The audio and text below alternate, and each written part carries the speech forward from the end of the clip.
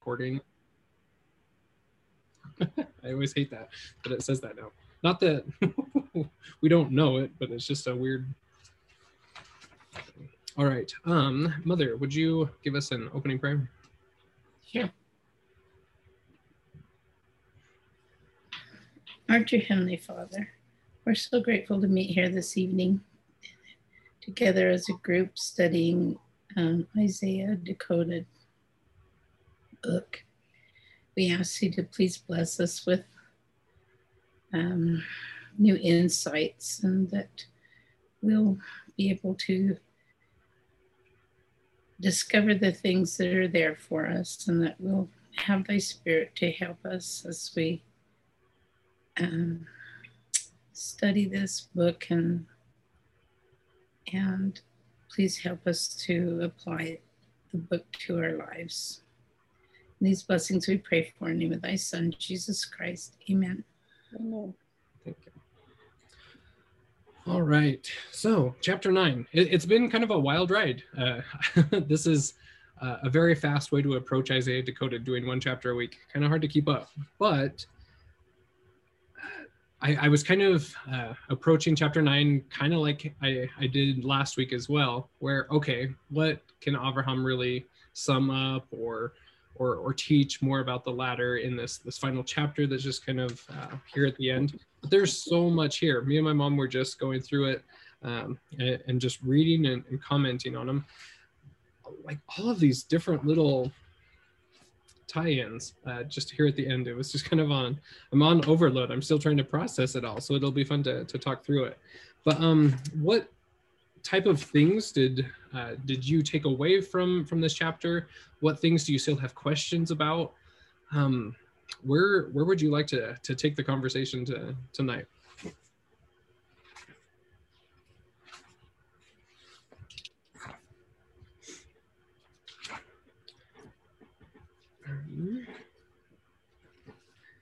One thing that I found very interesting towards the beginning of the chapter was that, like on page 322 and 323, that he goes through and talks about Isaiah's literary style based upon the surrounding communities. So he talked about the literary style that he implemented from the Egyptians.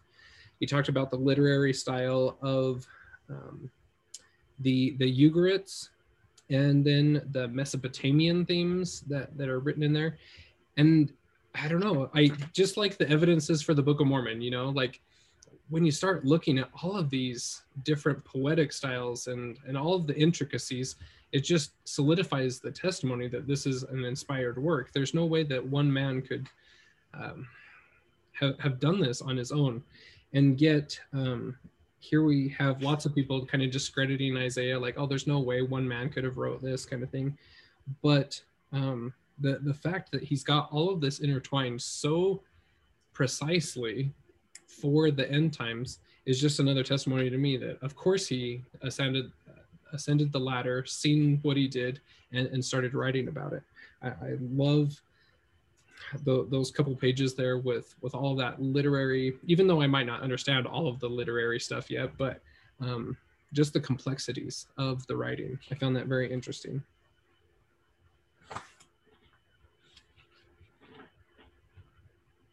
And kind of going along that vein, on the bottom of 324,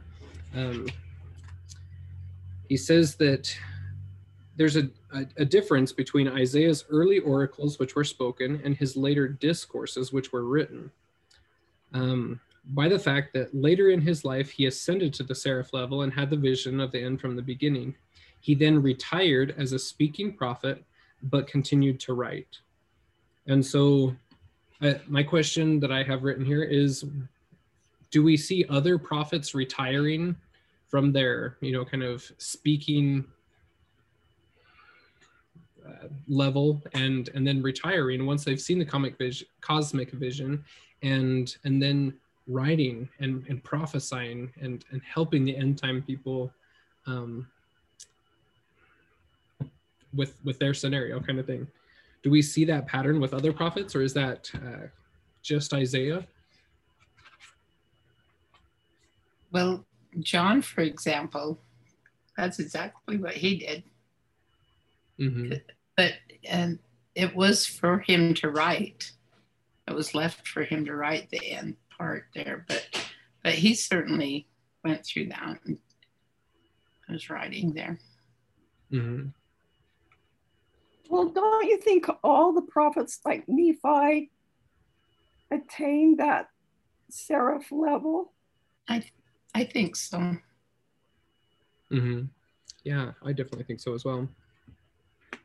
And so, is there marked differences, even though it might not be like retiring as we kind of call it, but that there's a marked difference from when before they see the vision, when they ascend, and their writings afterwards? It seems like they do tend to go into that more lengthy prophesying role there,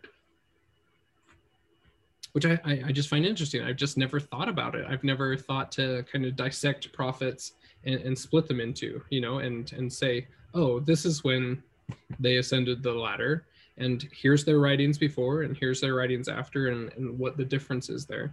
Now, going back through the Book of Mormon, I'm going to be diagramming it all out and everything. It's going to be fun. But who has time for all of this, right? So the more time speeds up, the more learning that happens. I find that it's just daunting, always trying to keep up with the studies. The more I learn, the more I want to learn, the more I don't know, etc. But yeah, like you said, that like Nephi and all of those, I mean, the scriptures are just full of kind of how-tos of ascending the ladder, how to see God, how to qualify for those blessings, how to pull down power from heaven. And sometimes we just look at the scriptures as good stories, good morals to the story, but not as applicable as we can really make them. Speaking, Cameron, of you said how to see. What did you say? How to see God, or how to? I like the italics that were at the beginning. I had marked. It says, "Man-made traditions prevent us from ascending to heaven. Pure religion aids in our entering into God's presence." And I like that quote. I mean, I really started because there's a talk I posted at the group by Marvin J. Aston about pure religion, what pure religion is, and so. Yeah, that was interesting. That really stood out to me that he stated it that way. Mm-hmm. Yeah, because we hear that phrase a lot, but yet sometimes it isn't portrayed in this kind of a light, like pure religion. Yeah, but no, pure religion, when we seek to love others unconditionally, that's when God opens the heavens to us and invites us into his presence so that we can get the power to greater minister to those around us. It's always, I mean, not always blown my mind. It's blowing my mind recently because I've always misconstrued that or put less significance to that phrase of pure religion. Cameron, when we worked at the Bishop's Storehouse, they gave us a book called Pure Religion. And it was about the welfare system and of the church and about helping those in need. And so when I think of pure religion, I think about the helping others. I think that's what, and as we see on the ladder, that really is what ascends us, because we're helping others. Yeah. It's kind of the key to the whole thing, service and helping others. Yes.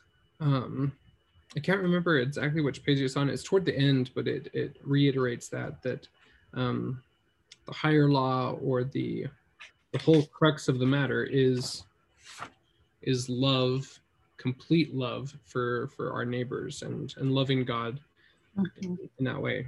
Anyway, it's just I underlined that. I don't know if I can find it.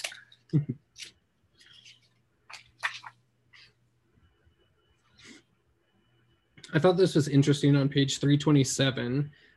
Right before that figure, it says that Isaiah makes the point that God's blessings flow to his people wading through tribulations. He thus lets us know that tribulations have a purpose. They are not an end in themselves.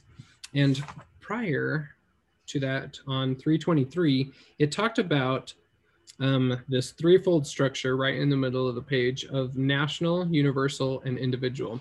And I thought, oh, our tribulations come on three different levels. And I had never put that together before.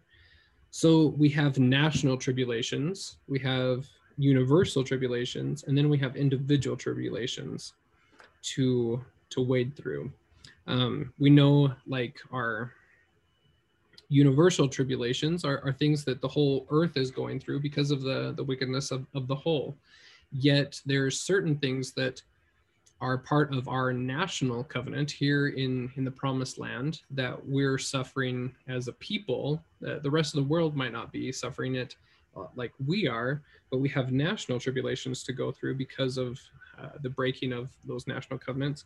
And then individual, whether it be our own or generational tribulations that we're experiencing because of those individual covenants, covenants like that we make in the temple at baptism with our ordinances. Those type of covenants we're also experiencing the tribulations from. And so when all of those come to a head here in the last days, we are experiencing tribulations from all sides, and how important it is that we apply the doctrines and principles from the book of Isaiah and rise on the ladder so that we can help people through all kinds of tribulations, not just individual tribulations or national ones, but all three of them. I'd never put them into different categories before. I found that very interesting. I wrote down on page 327, I wrote, the tribulations are a blessing. I never thought of it that way before, but I've learned that through this book and stuff, they really are, especially these tribulations that we're going to be going through that are so hard just before Christ comes. And without them, we would lose a lot of people, because it's that last little bit of the tribulations where a lot of the Jacob Israel ladder is going to ascend because of their helping their neighbor and defending and everything. And so there's going to be a huge ascent just before Christ comes, which will save them from being burned. And without those tribulations, that wouldn't occur. So, I mean, it's really a big blessing that we have these final tribulations like it's set out to be. Yeah, for sure. It's interesting to go back and look through the different prophets and some of their prayers for tribulation specifically, whether they're praying for deliverance or whether they're expressing gratitude for the Lord carrying them through the tribulations, kind of a thing. One that comes to mind right off the top is Nephi, that I'm going to misquote it really bad, but it's kind of in like the Psalm of Nephi, where he says like my tears water my pillow by night, kind of thing, that he asked the Lord to remove his stumbling blocks and to hedge up the way about his enemies, kind of a thing. That the whole prayer is very much a son servant level type prayer on behalf of himself and his people and things. I'm just starting to see these prophets in a whole new light. You know, they describe it as best they can, but when we haven't necessarily ascended to their level yet, some of the principles and concepts are a little bit fuzzy for us. But like it talked about here, I can't even remember, but when it talks about the different age groups, right? Oh yeah, that was a fun section. let's see. So it starts on 329. Yeah. Yeah, so it talks about the 4 physical phases. So there's childhood, there's adolescence, adulthood, and then mature age. And, you know, sometimes when we're reading the words of prophets that are on the mature age level, and we're either in childhood or adolescence, sometimes their concepts are like, oh, dad, kind of thing. Like, you're just so out of tune with things. But yet, when we start ascending to those levels and learning and growing more, we start to see what those prophets were really saying and the wisdom behind their counsel and teachings and prophecies. I mean, it's kind of like we've always known this stuff, but when you pull it out into simple models like this, like figure 136, that it just makes so much sense. Of course, those 4 levels of development equal those levels on the ladder, etc. It just makes so much sense. I love that. What were some of those great quotes that we were looking at through there? I think it was on 330, if I remember right. Oh, yes, the Zion Jerusalem level. I love the way that he described it there. So the Zion Jerusalem resembles adolescence because it is the soul's first awakening to an awareness of its power to act independent of others. And haven't we seen that throughout 2020, 2021? A great awakening to an awareness of the power to act independent of others, to take responsibility for our own actions and decisions, and that learning may be largely by trial and error as we begin to experiment with good and evil. And I don't know, I just see that all over the board as the main Zion Jerusalem level of the church is starting to wake up and start beginning by trial and error, learning how to navigate these end times and all of the prophecies, etc. That just resonates so much right there. And then talking about the son's servants who take independence to the next level by getting married, raising children of their own, and have an added dimension of service as they minister unselfishly. And then the seraphs and saviors are like those of advanced age, whose wealth and experience serve the younger generation that appeals to them for help. Their wisdom and counsel lend balance and stability to the extended family, and their inheritance they leave behind forms an assurance of future security. I don't know, it just makes so much sense. He just describes it so well there. I don't even know what to add, but I love this model of our phases of development being those levels on the ladder there.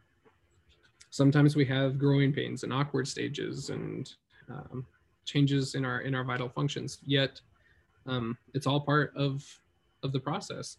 We're going to have those things as our descents before we can ascend to higher levels.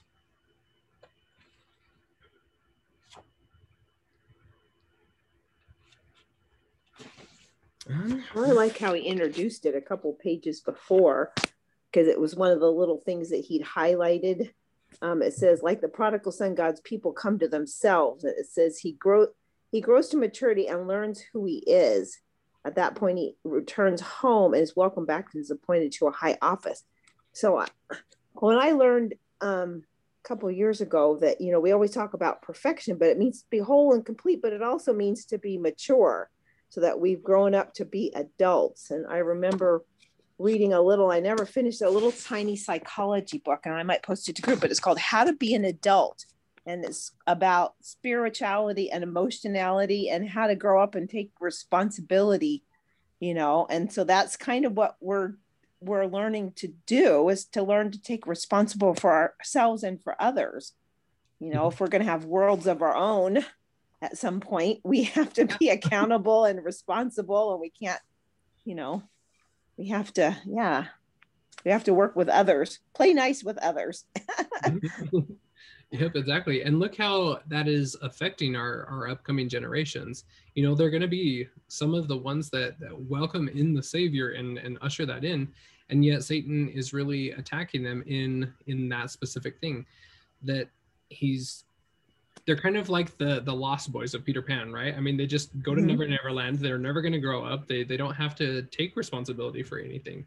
And yet that's a huge part of ascending the ladder and just growing in mortality in and of itself, growing up, becoming an adult, and even more so actually taking on other dependents that are dependent on you for that kind of stuff. Yeah.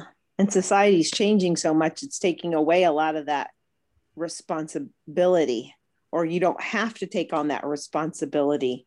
You know, people are waiting to have I mean, I think the age is getting older where people get married and have children, except maybe in our church people get married younger, but a lot of people wait till they're 30 something to get 34, maybe even late 30s to get married for the first time and have children, which is pretty late. And then now with the way the economy's going, a lot of people don't want to work. Everywhere I have, a year ago, 2 years ago, everybody's employed. Now everybody's asking for, you know, people to come work, and nobody wants to work. Yeah. I mean, there's plenty of people, but nobody wants to work. It's the so yeah, it's just taking away people's responsibility, accountability, and just, yeah, it's interesting. It's interesting where we are in history. It is. It's so crazy. But yeah, I say every morning to myself, it's so fun to live in the last days, because you never know what you're going to get day by day. Yeah, so crazy. One thing that I have highlighted here, let's see, is on page 328. This phrase just right in the middle of the page before the end of the paragraph, it says that they will come face to face with the destroyer. Now, kind of leading up to that, we're talking about some of these awful things that are happening, and that we merit our tribulations that are coming to us, kind of thing. That dysfunctions become so deep-rooted that the rising generation have no hope of healing, etc. And that that they will even torture and murder the messengers of Jehovah. They will come face to face with the destroyer. And the last days of their lives will be their worst case scenario. And I found that very interesting when it talks about destroyer.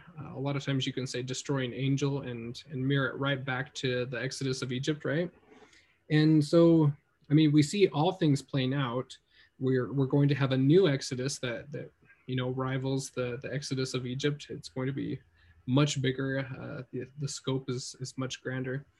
So what is the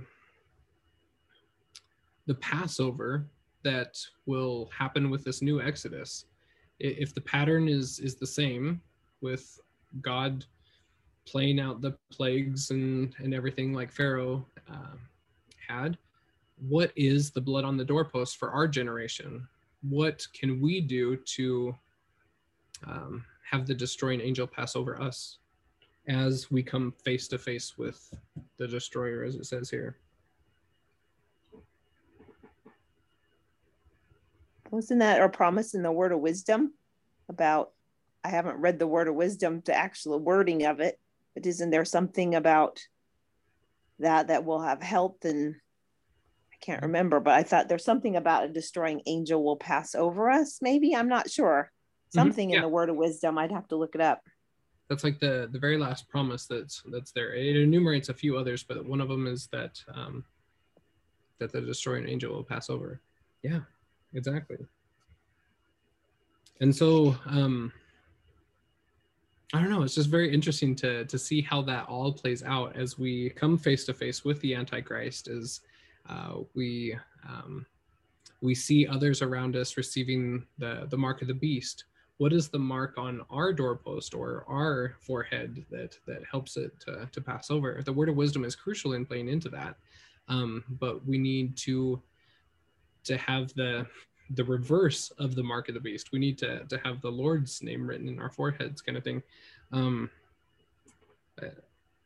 anyway, how to even describe it or say what it's actually going to be and feel like is interesting, but we're going to live that out, and that's going to be a crazy time. But preparing other people for that as well is quite a daunting task, and that's why, you know, we're reading this book and seeing how we can become sons and servants and seraphs on these levels in order to help those that merit justice be physically delivered from those persecutions and tribulations.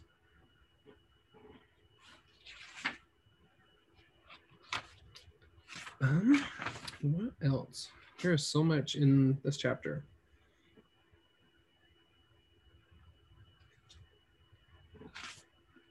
I loved the Great Pyramid of Giza. I've never really studied the pyramids at all. I'm, you know, sure they're great monuments and everything, but really looking at the pattern that Abraham, Jacob, Jesus, Mary Magdalene, all of these people always go to Egypt.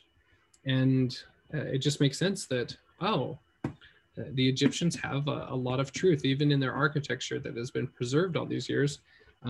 That figure 139 and all of the paragraphs surrounding it, talking about how the Pyramid of Giza is set up on this, this ladder to heaven. You have the Chamber of Chaos, which is an inverted room down there with a chasm or fissure or whatever you call it, down to perdition. But as you go above the ground level up to the Queen's Chamber, as you ascend even further, making your way up to the King's Chamber, that there's a huge insurmountable step to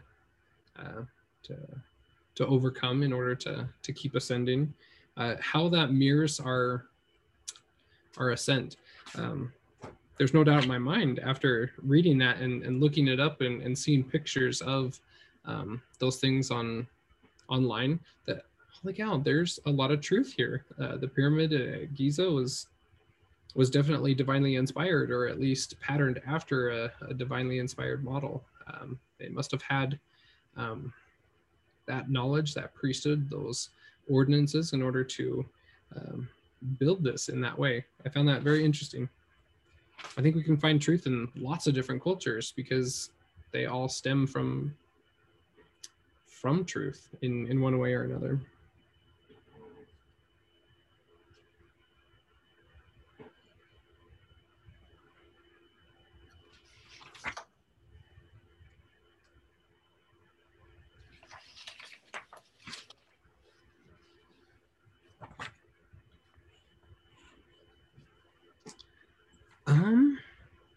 Let's see.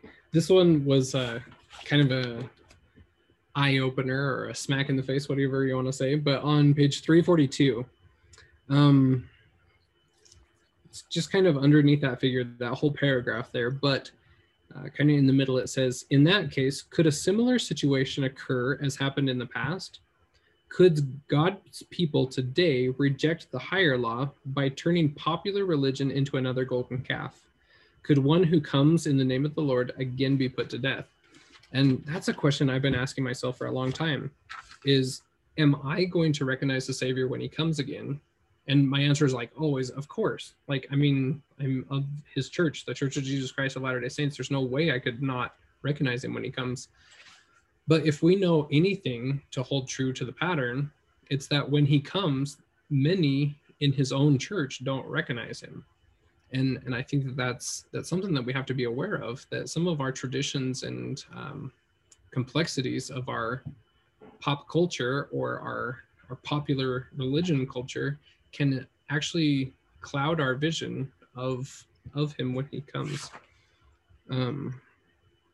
So kind of extending out that question, what kind of things do we have in our popular church culture, especially here in the Intermountain West, that might blind us from recognizing the Savior when he comes? What might be our golden calf?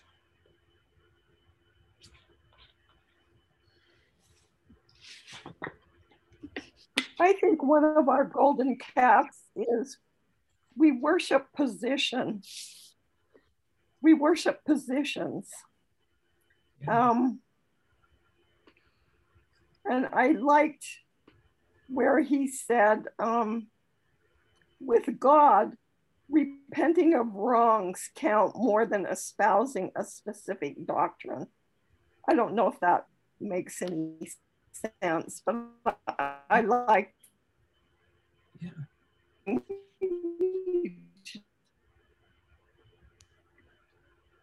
Let's see. Sorry, it's cutting out all of a sudden. There you go. Yeah, I like that. I my didn't see that. Do you know internet's not what very good, page sorry. that's on? Sorry, what was that? It's on page 271. With God, repenting of wrongs counts more than espousing a specific doctrine. So I think the most important thing is that we repent and have our heart right with God. Mm-hmm. Yeah, exactly.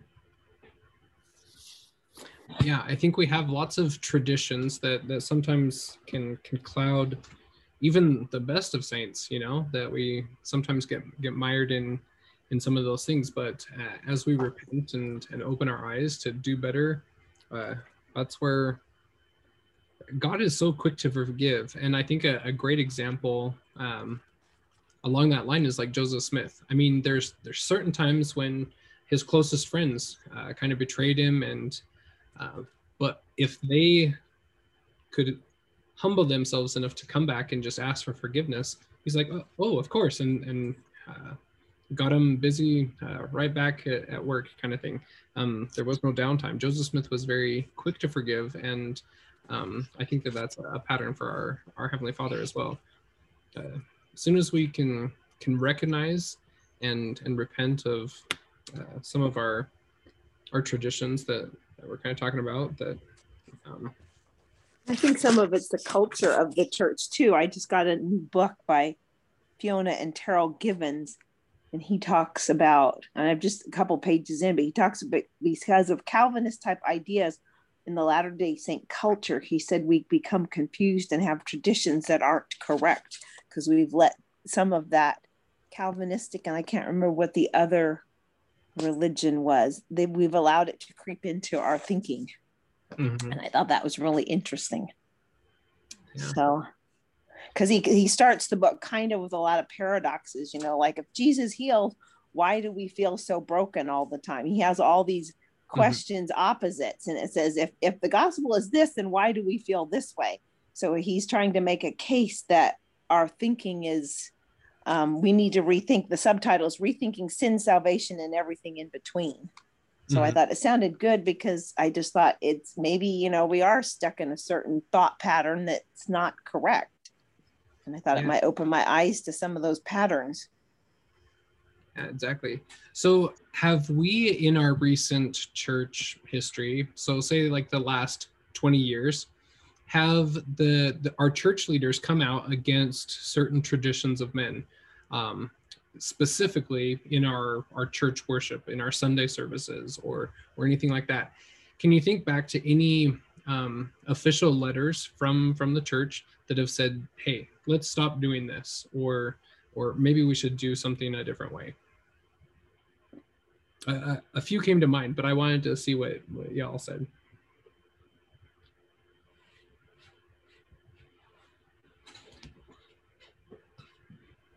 And carrying scriptures to meetings was one. Yeah. One that I remember when I was a youth, because I was passing the sacrament at the time, was that we shouldn't have so much pomp and circumstance with our administration of the sacrament. You know, it's not required that the deacons form in a line and pack the tray with both hands, or you know, there's lots of different things that sometimes you know, whoever imposed it but it wasn't doctrine that way, you know, that from ward to ward, the sacrament started becoming very different. And so they came out with that official letter to simplify, just pass the sacrament. It's because you were a deacon, because I never remember that. But I do remember reading a blog where they're talking about passing the sacrament, and they said this is where men's traditions, that the young men had to line up by height, you know, the shortest in front, and that's not important. It's like, yeah.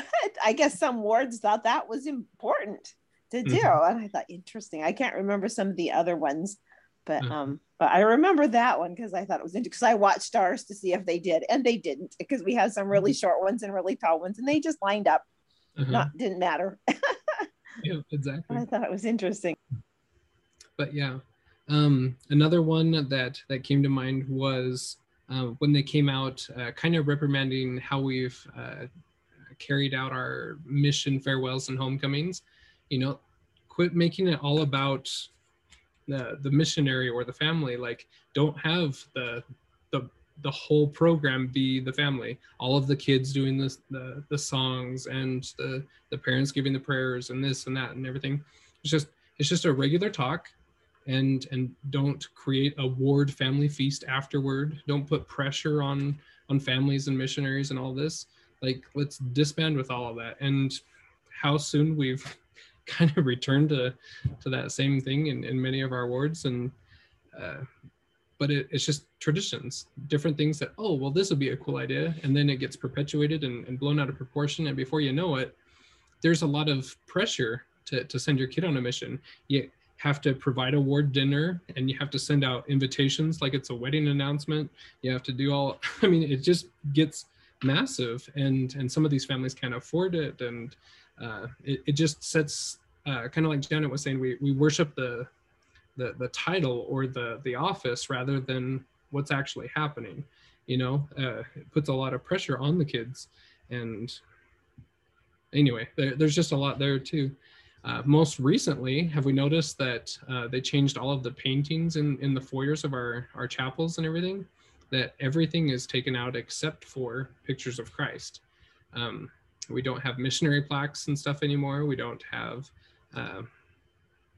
just paintings of scriptural stories unless they're directly from the Savior himself. I thought that was a very interesting change, as we have many, you know, beloved murals in some of our buildings. Ours didn't have it, but one of the buildings in our stake, a lot of people kind of got like hurt feelings over it. Like, you took out our best mural because it didn't depict the Savior in it, kind of thing. And I don't know, it's just interesting how all of that plays out. But we have lots of traditions in the church, and sometimes we can kind of get weighed down by those traditions. And kind of the warning that it talks about here is that we can actually set those up as golden calves and not recognize the Savior when he comes again. I mean, you know, is a painting really going to do that? No. But with that mindset, with some of those traditions, there's other things involved that might cloud us. And just like you talked about, Elle, like just the paradoxes that we have. And look at President Nelson. Ever since that he's become the prophet, it's like he's taking a look at all of the things that we do and saying, what's necessary, what's tradition, and just kind of rooting out some of those things. We're moving on, we're doing things better, more efficiently. Sometimes we have to have a pandemic in order to change our paradigm on stuff. We're doing missionary work much better now out of the forced quarantines and things, and revamping. And sometimes it's really good to kind of purge out some of that stuff. And Cameron, a while back, it's been a few years, but with our talks in sacrament meeting, it got so a lot of people were bringing pictures or charts or implementing songs into their talks and do it. We even had a gentleman bring a caged chicken as part of his talk. It was funny. But anyway, they come out with a letter on that, and it just, none of that. Just stick right to the talk and forget Wow. the fluff, you know. I wish ours maybe had some of that. We never had that. That would have been interesting. Oh my goodness. Oh. But also with the, like with the Christmas program,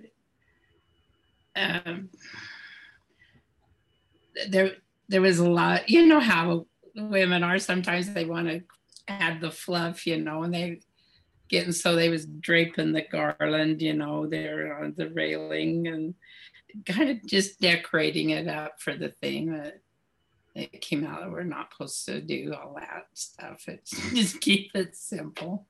Mm-hmm. Yeah, I remember on my mission, there was one ward that it was a very heavily Catholic community, and I walked in one Sunday and they had candles all over. I was like, oh, dear. Whoa, what happened? I mean, they didn't have crucifixes, but they had candles everywhere. They had never heard that you don't do that, you know. Even just then that was probably just really, yeah, exactly. You know, special, you know. And I was like, oh, it's just kind of alarming because you just don't see that all the time. But the intent is there to worship and everything. But some of these traditions, if that were to be perpetuated on and stuff, it could have led to some. I mean, you'd just revert right back to Catholicism rather than what we're doing. You know, like some of that extra fluff. I don't even think we're supposed to have trees in the foyer anymore. Christmas trees, are we? Mm-mm. No, they came out against that too. Yeah. Oh, I found that one quote as I'm passing through stuff on page 350 that I was looking for earlier. It said that reaching out in love, unconditional love, is the epitome of keeping God's law and word on every level of the ladder. That's just how it works. It's a ministering model.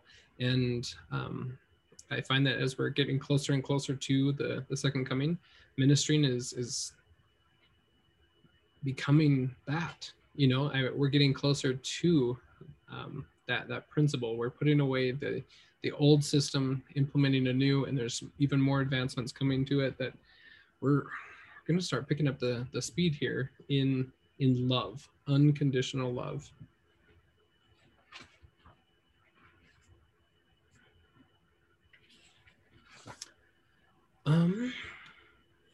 What else so we got? Cameron, I have a question before we close, and maybe this. You mentioned at the beginning that we are an awake group. What does it mean to you to be awake? That's a loaded question. Yeah, I know.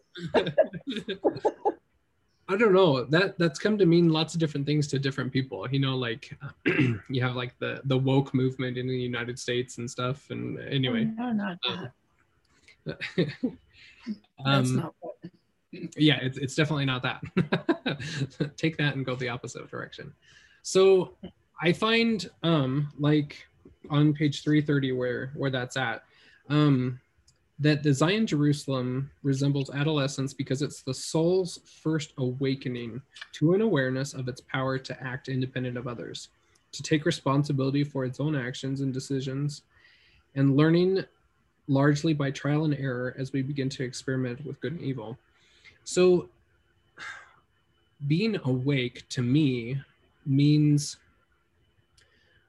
realizing that enduring to the end isn't just about endurance and coasting, that there's actually more to be had, more blessings to access, more responsibilities to perform, and more learning to happen, just besides attending the temple all the time and taking it with a grain of salt. That being awake is connecting with God and knowing that it's possible to to get to his level quicker than most people just readily assume, kind of thing. That's available in this life, in the flesh, that we can actually access powers of heaven, that the scriptures are more than just old history book. They're actually patterns that we can emulate in this life, not just in the eternities. That's what awake means to me, about overcoming the coasting retirement mentality of enduring to the end, in a nutshell. Good answer. Good answer. Like, I think when you're awake, you realize that the higher law, there's more to it. Just following the baptism, faith baptism, my mind's going crazy. Faith, repentance, baptism, gift to the Holy Ghost. Yep. Yeah. That's great, and it gets us there, but that's still the lower law. The lesser law, I should say, the lesser law. That's called the preparatory gospel. Mm-hmm. Yeah, and there's more, and that's not going to get us, to it. It will save us, but it's not going to get us exalted. You have to do the higher law to get exalted, and I think so many don't realize that. That's part of it. Mm-hmm. Yeah. Even though sometimes it creates this weird stigma of being awake. Like, I mean, we share some stuff with my brother here and there, whatever, but he always calls us like, "Oh, you're awake." Oh my word, you're crazy. And sometimes he'll be like, "Oh, is that person woke?" And I'm like, "Randy, quit."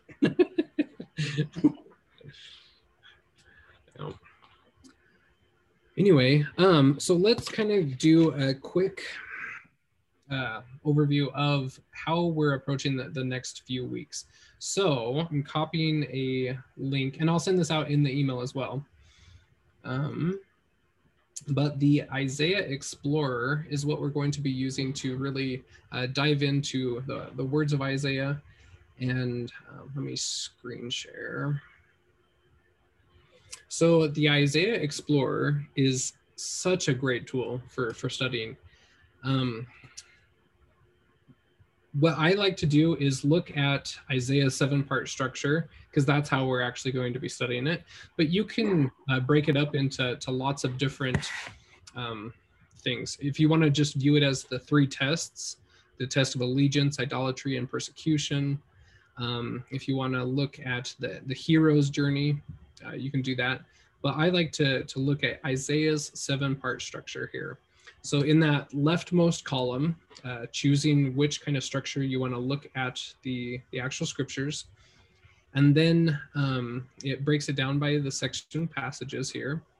And then I think this is what comes up by default. So over here in the rightmost column is every individual verse. So as you're scrolling through the chapters here, you'll see that on that right-hand side, it's changing the verse as we're going through the chapter. And so as you're reading the verses, you're able to compare the different translations side by side. So here's the King James translation versus the NRSV, the New International Version, the NSAV, and Hebraeus Press, which is Abraham's translation of Isaiah. So you can kind of see verse by verse what changes, why the words are chosen the way they are.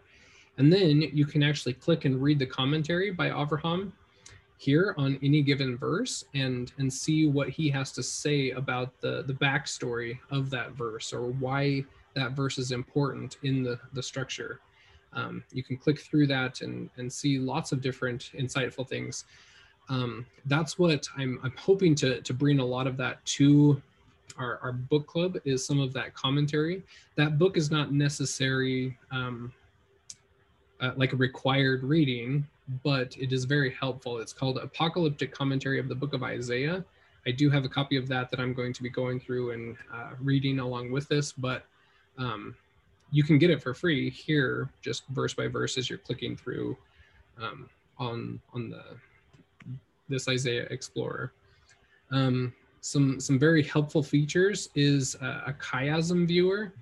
So anytime that a verse is part of a chiasm, you can click down here on an X thing and view the chiasm. So you can view the fins as well as the apex of the chiasm side by side. And anyway, just there's so many features packed in this Isaiah Explorer. It's hard to tackle them all, but I would hope that we would spend time to do this in our off time of studying, to use the Isaiah Explorer and see if it can enhance our studies as we go through it. And how do we access that? Is it something we have to buy, or? No, it's free. It's just a website. Yeah, so I've copied the link there in the chat. Also, I'll send it out in an email. So I'm going to attach these links and our calendar for the next little while. So I'll be sending that out here in just a few minutes in between classes here. So you'll have all the information and can access it. Yeah, for this next part, there's no required reading, just your scriptures. If you want to get that book, you can, but everything's on that Isaiah Explorer website, and you can just click through it. There's no cost or anything involved. And a heads up for people, it only works on your computer. It doesn't work on my tablet or my phone. So it said not supported. I'm like, oh, that means I got to use a computer, which is not as easy. Yep. So yeah, with all of its expansive tagging and everything, yeah, it's definitely a computer thing. There is an app by the Isaiah Institute that it doesn't do as good. It has Abraham's commentary and his translation on it, but it doesn't have all of the other cool features on as the website does. I don't believe that the website is actually built by Avraham or his team. I think that this is just somebody that's put together all of that information. But that app is available on both the Apple and Android app stores. It's like $4 or so if you wanted to get that on there. Any questions as we move forward? Any suggestions or comments, whatever? After we study Isaiah, we'll really kind of start talking about what we want to do afterwards. Before everyone jumped on, we and Janet we're talking. Triumph of Zion is kind of our favorite books. We might do that one. Totally open to lots of suggestions, different things to consider as we move forward. It's fun studying with everybody. I enjoy it a lot. All of the different insights and different ways that we contribute to each other's learning. I think it's very powerful.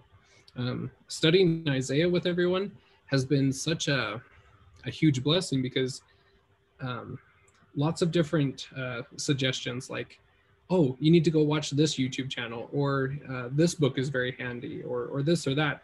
It just really adds as we all kind of bring all of our heads and knowledge together. It's been super fun. I've enjoyed it a lot. I'm excited to actually dive into the words of Isaiah and start taking all of these thoughts and paradigm shifts and trying to actually pull them out of the text. It's going to be, I mean, I've sped read through Isaiah a few times, but this is going to be my first like deep dive. I'm glad I have a lot of other people to lean on with it. So the next book that we do won't be till September or October, correct?